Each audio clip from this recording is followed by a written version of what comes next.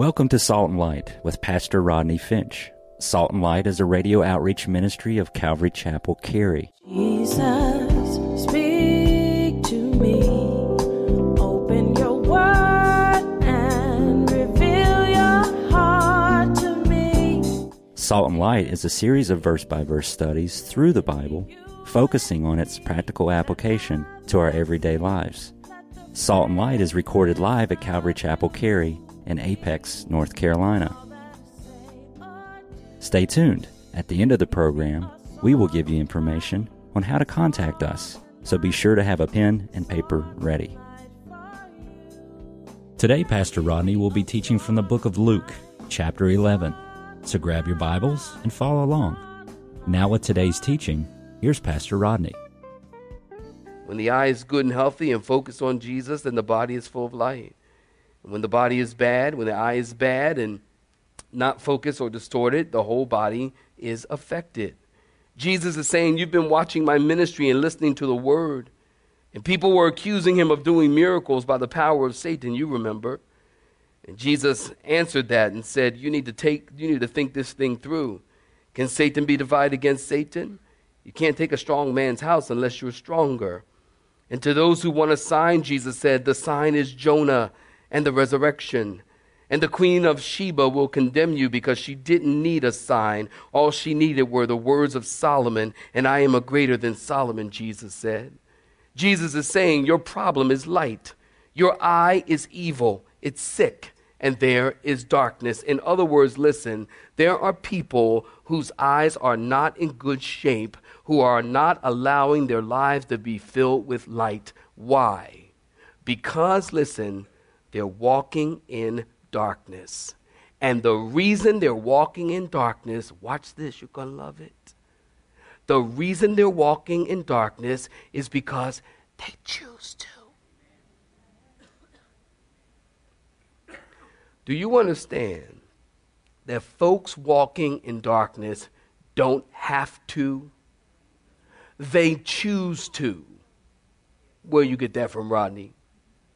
John chapter 3, verse 19 and 20, you write this down. It says, and this is the condemnation, that light has come into the world, and men love darkness rather than light. Why? Because their deeds were evil. For everyone practicing evil hates light and does not come to the light, lest his deed should be exposed. People who are walking in darkness are there because it's their choice, because they don't want their evil deeds exposed. And that is why, listen, when you're walking in darkness, all your friends love you.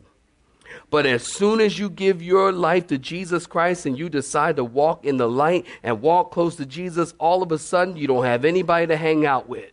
Anybody know what I'm talking about? 10 people. Anybody else? 11, 12, 13, 14, 15, 16, 17. I'm going to keep doing this. 18, 19, 20, 21, 22, 23, 24, 25, 26, 27. Anybody else? 28, 29, 30, 31, 32. You raise your hand twice. I seen you. It's true. It is true. When you give your life to Jesus, you don't have no friends all of a sudden. Because now you're walking in the light and they're walking in darkness. That's why when you give your life to Jesus, you need to plan on finding new friends. You need to plan on, look, even I don't care if your boyfriend, your girlfriend, when you say, hey, I'm a Christian, they're going to think you lost your ever-loving mind. And you know when you say ever-loving, that means it's gone. Your ever-loving mind. And don't think that when you become a Christian, that you're going to be able to draw them to Christ. I've heard that 1,000 times. Well, I love Jesus and, I love them too. And I tell you what, I'm just going to serve Jesus and I'm going to save them. Pastor, I'm going to save them. I'm going to get them to church and save them. Can I tell you something? It never happens. You know why? Because our flesh is weak, and we have a propensity to be drawn to darkness. You can't save, not only that, but you can't save anybody. Well, I'll just keep walking with Jesus and keep telling about Jesus and get him to church and I'll save him. Listen, that never happens. As a matter of fact, conversely, you know what happens? They wind up drawing you into darkness. And you find yourself right back in the same place that you started. Light and darkness do not mix. The light of God, listen, if you're here today and you feel bad about some sin in your life or something you've been involved in, can I tell you something? You need to lift your hands and thank God that you feel bad about that. You know why? Because that means that the light of God, the Holy Spirit, is shining upon you and convicting you of that sin so that you can turn from that sin and give your heart to Jesus Christ. That means God is still working in your life and trying to draw you. Anybody know what I'm talking about? God's still trying to work in your life. That conviction and that I feel bad about that thing, that's the Lord working on you. That means he hasn't given up on you. Some people have come to me and even said, Pastor Rodney, I feel like God's given up on me. Why you feel that? Oh, I'm just too bad, Pastor Rodney. I just feel bad about what I've done. I've been involved in this and been involved in that, and I feel like God's just tired of me. God's given up on me. I feel bad. I went, no, God's not giving up on you. How you know that? Because you feel bad about it. If you didn't feel bad about it, that would mean that the Holy Spirit's not working on you and your conscience, Paul talks to Timothy about, is seared with a hot iron. You no longer feel bad about it. But the very fact that you feel bad about it is proof positive that God is still working in you to try to draw you out of it. The light of God is still shining on you to draw you to himself, to draw you out of that sin. So when you feel that, listen, when you feel that desire to come away from that sin, listen, don't reject it. Don't reject it. Do it today. When that light shines upon you, don't reject it. You know, there was a man by the name of Voltaire who hated Jesus. And he said, curse the wretch, talking about Jesus. He said, I will personally dismantle what it took the 12 apostles 1,000 years to build. In hundreds of years, the Bible will be no more, he said. Well, 100 years later, Voltaire's personal house was turned into a distribution center for the Geneva Bible. Isn't that just like God? And Voltaire is gone. Now get this. The nurse who attended his death was a believer, and she said, as Voltaire was passing from this life, she heard him scream 3 times, more light, more light, more light. And he died in terrible fear, and he passed from this world. And the nurse said, I will never attend the death of an unbeliever again. Jesus says to these Pharisees, your problem is you're not needing a sign. Your problem is light, and you're not responding to the light that has come to you, and you reject it. When the light of Jesus comes to you and the Holy Spirit comes to you, the Bible says he will teach us all things. Now, who in this room, with a show of hands, knows all things? Now, I'm not asking you who thinks they know all things, because I know a lot of hands will go up then. But who in this room knows all things? Listen, no one. Nobody knows all things. We don't know all things. But we do know that we didn't come from monkeys. I'm going to wait till you clap your hands. And we know that. And you know what's kind of mind-boggling? Some of the most brilliant people in the world, look, we know, we Christians, we Christian folk. I'm talking to Christian folk. We know we didn't come from monkeys. Some of the most brilliant people in the world are still not sure about that. And the Bible teaches, listen, that we have been made a little lower than angels. Can I tell you something? I would rather be a little lower than angels than a little higher than monkeys. Can I get a witness? Now, hold on. We know where we came from, and we know where we're going. And we know what will be the scenario of the end times of this world. And we know this world isn't going to roll on for thousands of years until humans grow really big foreheads and metamorphosize and little tiny eyes. We know that's not going to happen. The Bible says Jesus is coming. And all the signs are there. And we know all things because Jesus has brought us into the kingdom of light. And some brilliant people say Christians are fools for believing the Bible. Can I tell you something? I'd rather be a fool for Jesus than a smart guy in hell. Isn't that right? Yes, sir. Now look at verse 37. The Pharisees, I love this verse. A Pharisee, y'all please get this, asked Jesus to come for dinner. Jesus went and sat down and started eating before washing his hands. And when the Pharisee saw it, he was shocked. He was amazed. And this Pharisee, listen, he isn't concerned about hygiene. He's concerned about ceremony.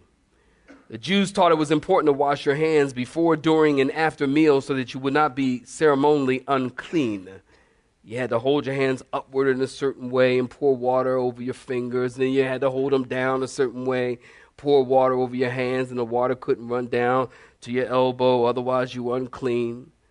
And then you had to put your right hand in, take your right hand out. What we got to do, y'all? The hokey pokey. And they did this several times during the meal, this whole ceremonial hand washing thing. They did this whole procedure. You know, I'm thinking, my goodness, I would never finish my chicken wings. By the time you, if you were eating anything that's finger licking, forget it. You're never going to finish it. Because you got to eat, you know, take a bite, and then you got to wash your hands. I mean, it's ridiculous. So they invite Jesus over, and Jesus doesn't do any of this washing. Notice in verse 39, Jesus said, "You make the outside of the cup and the dish clean, but your hearts are dirty and full of greed and wickedness." They said, "Jesus, I can't believe you're eating with unclean hands." And Jesus said, "I can't believe you're eating with an unclean heart." And then Jesus jumps right in there. Look at verse 40. He says, "You fool." And doesn't that just blow away the whole Sunday school Jesus? Doesn't it really? Jesus was so wonderful. He's so sweet and loving and kind to all of the peoples. Jesus said, "Fool." I love Jesus. I don't know. I hope you do too. He says, "You fools, the same one who made the outside of the cup also made the inside." And then Jesus begins to pronounce a series of 6 woes on them. And we'll see how many we can get to this morning. We'll pick up the rest of them next week when you come back. A series of woes. Now, if you're taking notes, you write this down. The word woe in the Bible is different from how we use the word woe. We might say, "Whoa, horsey, whoa." Or we might say, "Whoa, man, slow down, slow your roll, whoa." But when the Bible uses the word woe, listen, it's a guttural outcry of anger and pain. Isaiah 6:5, "Woe is me." The book of Revelation speaks of the coming judgment as woes. It means to watch out. They are sure and they are certain. And when Jesus says woe, he's saying the things that you are about to hear are sure and they are certain. Woe number 1. Woe to the Pharisees because of wrong priorities. Look at verse 42, if you will, in your Bibles. "You tithe and you pass over justice and the love of God." Listen, the tithe in the Jewish mind is very important. It was very important to Pharisees. It was a religious obligation. They went beyond the law of tithing from the land and they took it to the kitchen. And they ritualistically counted out every 10th leaf of mint and every 10th seed of dill and cumin. 9 for me, 1 for God. 9 for me, 1 for God. And Jesus is saying you're all tied up in knots about these petty, picky, non-essentials, and you really miss the important stuff. How about some equitable judgment? How about some mercy? How about some faith? How about some love of God? You know, way before Tina Turner, the Pharisees were singing, "What's love got to do with it?" And Jesus is saying your tithing would be fine if your heart was right toward God. You are majoring on the minors. You're putting religion over relationship. Now, listen, don't miss this. Jesus isn't saying you don't need to give to God. He says the things you ought to have, that you ought to have done without leaving the others undone. And isn't it sad? This is a picture to me largely of the church today. People get all caught up in the petty things. What do we wear to church? How many of you invited somebody to church, and one of the first questions they asked is, what do I wear? You know what we say here at Calvary Chapel? Something. Cover that up. But I'm in shape. I've been working out. Nobody don't want to see that. Cover it up. Wear something. We don't care. People get all caught up in the stuff some years ago. I was a new Christian, and my wife had been a Christian for a long time. We got married, and we're going to this church. This one lady came up to her. This lady, she was spiritual, y'all. Spiritual, holy. Just holy, big Bible. You know you spirit-filled when you...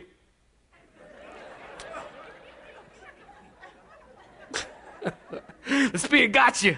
You know. And honey, you remember this. She walked up to my wife and she said, my wife had a business suit on. I thought it was a nice suit. You know, it has a little split up the back. And it wasn't like a split. It was a normal split for a skirt. She walked up to my wife and said, child, let me tell you, Sister Finch, Sister Finch, that split ain't saved. That split ain't saved. Remember that? That split ain't saved. We got home and she said, honey, Sister So-and-so said that split, that my split on my suit wasn't saved. I'm a new Christian. I honestly didn't know that clothing could be saved. I went, can clothing be saved? I didn't know. Nobody told me this. She said, that split just not saved. And we get so caught up in the outward that we forget about the heart. Listen, we don't make an issue here of clothing here at Calvary Chapel. We just say, come as you are. And people, you believe it or not, people come to me and they say, hey, Pastor Rodney, did you see what that person was wearing? This happens on a fairly regular basis. This lady came in and she that dress was so tight. And everything was... And Pastor Rodney said everything was just so tight and everything. And she had makeup on, and oh my goodness, she looked like a she-devil. What you gonna do about it? I'm like, nothing. How do you know that that's not all she had to wear to church? How do you know that she didn't just come from the club after being there all night, and in the car the Holy Spirit told her to go to church, and she came to church? How do you know? How do you know? And meanwhile, we as Christians, I can't believe that she's dressed like that in the house of the Lord. You know, religious folk, that's how they talk. Don't religious people talk like that? You know why they talk like that? Because they're not making any sense. Because the reality is, listen, my job as a pastor is to teach the Word of God and let the Holy Spirit dress folk. And you know what happens? What happens is you teach the Word of God, and then the light of the Holy Spirit shines on their heart, and she's been coming to church dressed a certain way, and the Holy Spirit says, you probably should wear something a little bit more appropriate. Yeah, I'll go out and get a church dress or what, a pair of pants or something. Holy Spirit does it every time. I don't have to be concerned about that, and neither do you. The Holy Spirit does the work. We just need to focus on teaching the Word of God, and we've got to be careful to avoid these legalistic trips. The church is so often distracted about trivial stuff while the world's going to hell. I read this before. I'm going to indulge you again. A preacher made this point at his church about focusing on trivial things. He said, in the hour it takes me to preach this sermon, 250,000 people across this country will have died not knowing Jesus Christ and going to eternal destruction. He said, and most of you people don't give a damn. And then he said, and you are shocked because I said the word damn, and not shocked because 250,000 people are going to hell. Isn't that true? And Jesus says, listen, you're counting out your seeds, but at the same time, your heart is filled with adultery and envy and bitterness and anger, and you're sitting at the dinner table cleaning the outside of the cup, but inside you're dirty and unclean. Woe number 2 to the Pharisees in verse 43. For you love the box seats in the synagogues and greetings in the marketplace. In other words, they put reputation above character.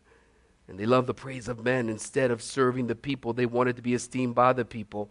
You know, someone once said reputation is what people think we are, and character is what God knows we are. Everyone thinks you're one thing, but inside you know you're something else. Woe number 3 to the Pharisees in verse 44.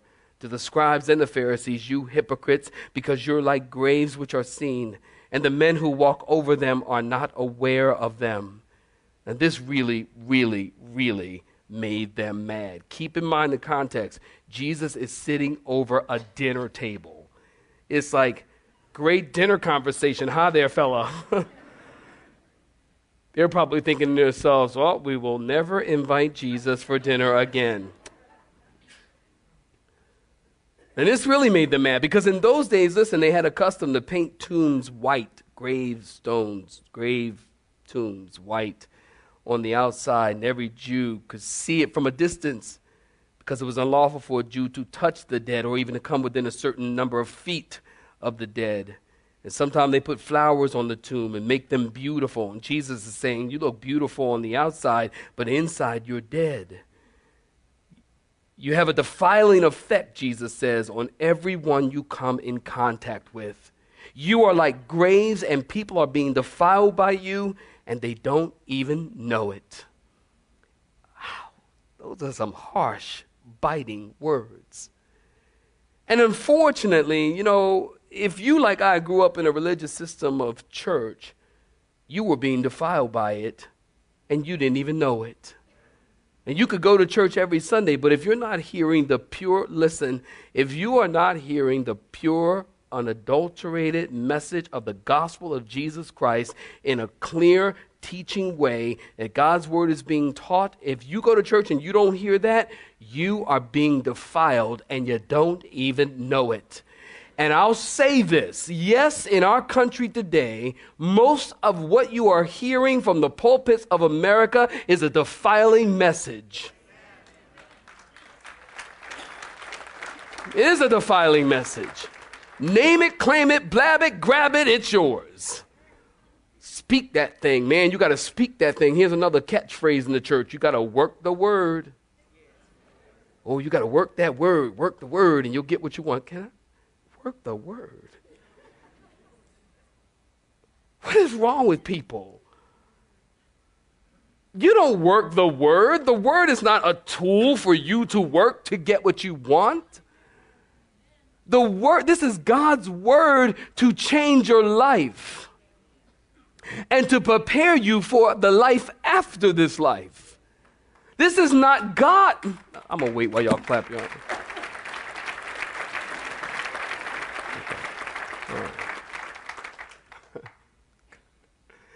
God is not the cosmic bellhop.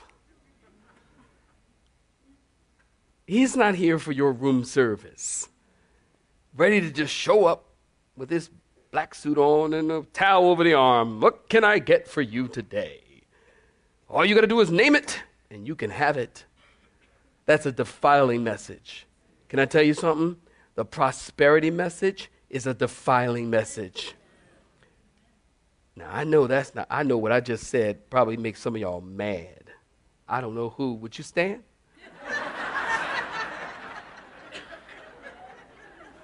I just want to know so I can get a lot of security around me after service. That's all. I don't know.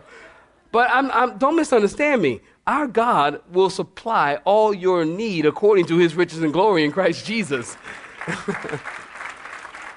But nowhere in the Bible does it say that God will supply all your greed.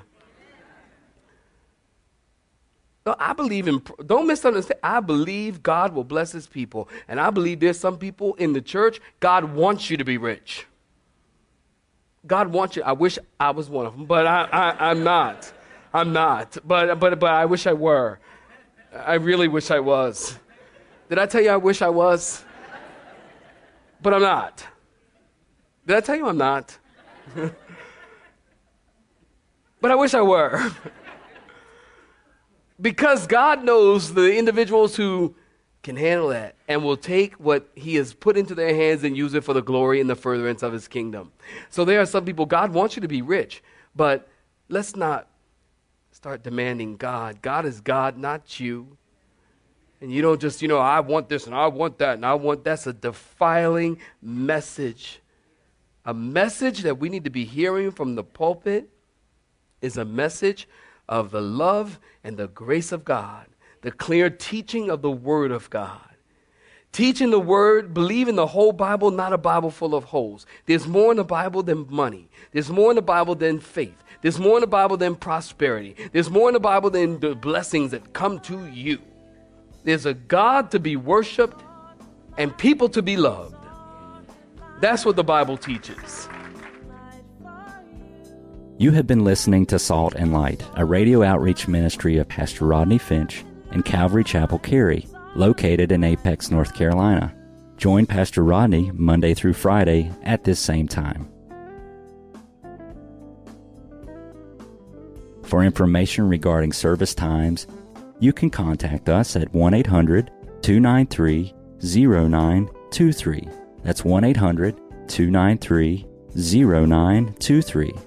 You may listen to today's broadcast in its entirety by visiting the media library on our website at cccary.org.